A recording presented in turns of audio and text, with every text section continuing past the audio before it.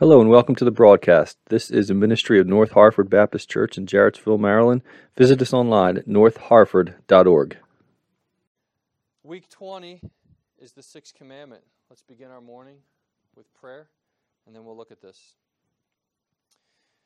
Father, we worship you.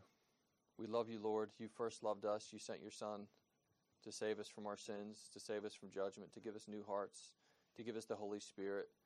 On and on we could go. We say thank you. Help us to count our blessings each day. The life that you've given us, the family, the friends, the church, the provision, the food, the clothing, the shelter. Father, we thank you. We worship you. Fill our hearts with the peace and the joy and the humility of Jesus Christ. Help us to be worshipers in spirit and truth today. Help us to see ourselves as servants who lay down our lives in gratitude and love for you. It's in Jesus we pray. Amen. All right, week 20, the sixth commandment. What is the sixth commandment? 4 words, Exodus 20:13, you shall not murder. What does the sixth commandment require of us? Now, every time I ask that question, I always try to give a reminder that this will help you your entire life in all of your Christian walk, in all of your Bible reading, Bible teaching, and all of your theology. If you remember that the commandments are summaries of God's moral law, each one has something it requires and something it forbids. And these are spiritual laws. What does the sixth commandment require of us? It requires showing kindness and care to others in our hearts, words, and actions. Right? Obedience to God's law, to God's commandments, is never just the outward obedience. It's never just the outward obedience. It's obedience in the heart, that we love God and love others, and that includes the mind as well. We humble ourselves before God, see ourselves as servants of others. Obedience is also in the words. The way we speak not only to people, we don't want to be cutting people down with our words, but also the way we speak about people. Right?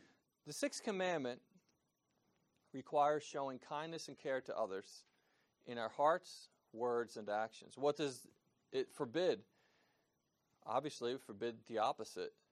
It forbids doing harm to others in our hearts, words, and actions. It forbids doing harm. The commandment itself is given in the prohibition of the extreme example of murder.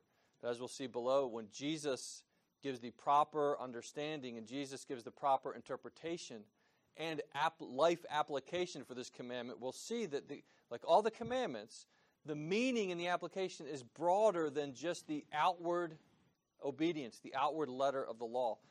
It forbids more than just bodily murder. It forbids doing harm to others in our hearts, words, and actions. What does the sixth commandment teach us about God? It teaches us that God alone has authority over life and death. God is God. God is King. God made life. Humans belong to God. He alone has sovereign authority over life and death. And it reminds us that since God made man in His image, He especially cares for man and values his life. Now that's a word, that's a truth that needs to be thundered in our culture and in our society that's anti-life and devalues human life and sees it as something we get to define what it is and how it should be treated. God alone has the authority over life and death. Man was made in God's image. Therefore, He has a special care for man and values man. Man has humankind as a central place in God's eternal purpose. Final question, what does this mean for Christians? What does this mean for Christians? You wake up Monday morning, okay, what's the application for me? We always end on this question with the commandments. It means that Christians should be the most kind, peaceable, and forgiving people in the world. Lead the charge in that. At school, lead the charge being kind and peaceable, which is the opposite of being a troublemaker and arguing, and forgiving, which is the opposite of holding a grudge and always being mad at somebody for something. At work, lead the charge in being kind, peaceable, forgiving. At home, Christians should be leading the charge at being kind and peaceable and forgiving people. In the church, each one should lead the charge, take it upon themselves as their duty before God and their service to the church to be kind and peaceable and forgiving. Christians should be the most kind, peaceable, and forgiving people in the world. It's our obedience that can only come by the power of the Holy Spirit, right? Don't ever take that as saying this is something we can do in our own strength. But as those filled with the Spirit and being changed by the Spirit, being sanctified by the Spirit, this is our obedience to the sixth commandment.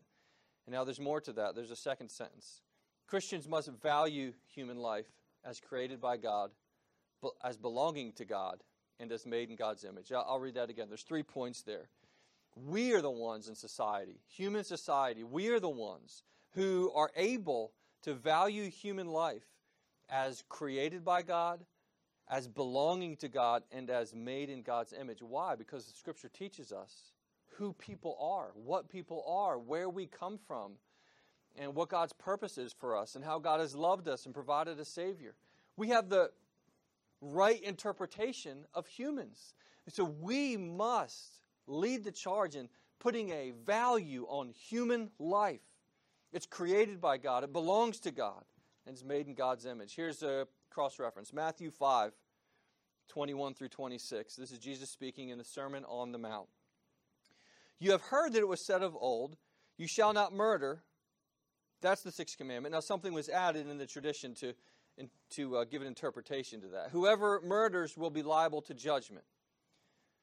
But I say to you that everyone who is angry with his brother will be liable to judgment. You see, it's not just murder. It's not just the outward obedience to the extreme example. It's more than that. It's deeper than that. Anyone who's angry with his brother will be liable to judgment. Whoever insults his brother, here's the words. Right, here's the words. Whoever insults his brother will be liable to the council. Whoever says, you fool, will be liable to the hell of fire.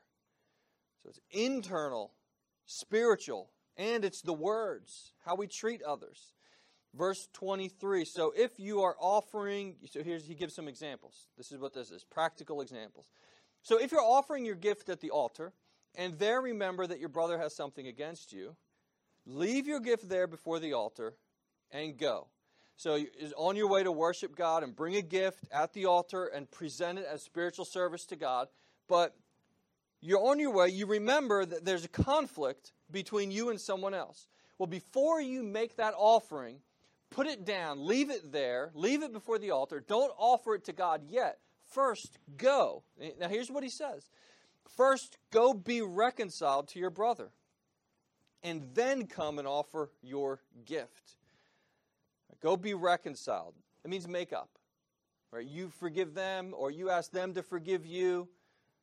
Restore the friendship. Restore the relationship. Come to verse 25. Come to terms quickly with your accuser while you're going with him to court, lest your accuser hand you over to the judge, and the judge to the guard, and you be put in prison.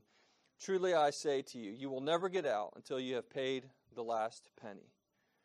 He's giving an example or an illustration of the judgment that will come to those who cannot find it in their hearts to reconcile with those they have a conflict with.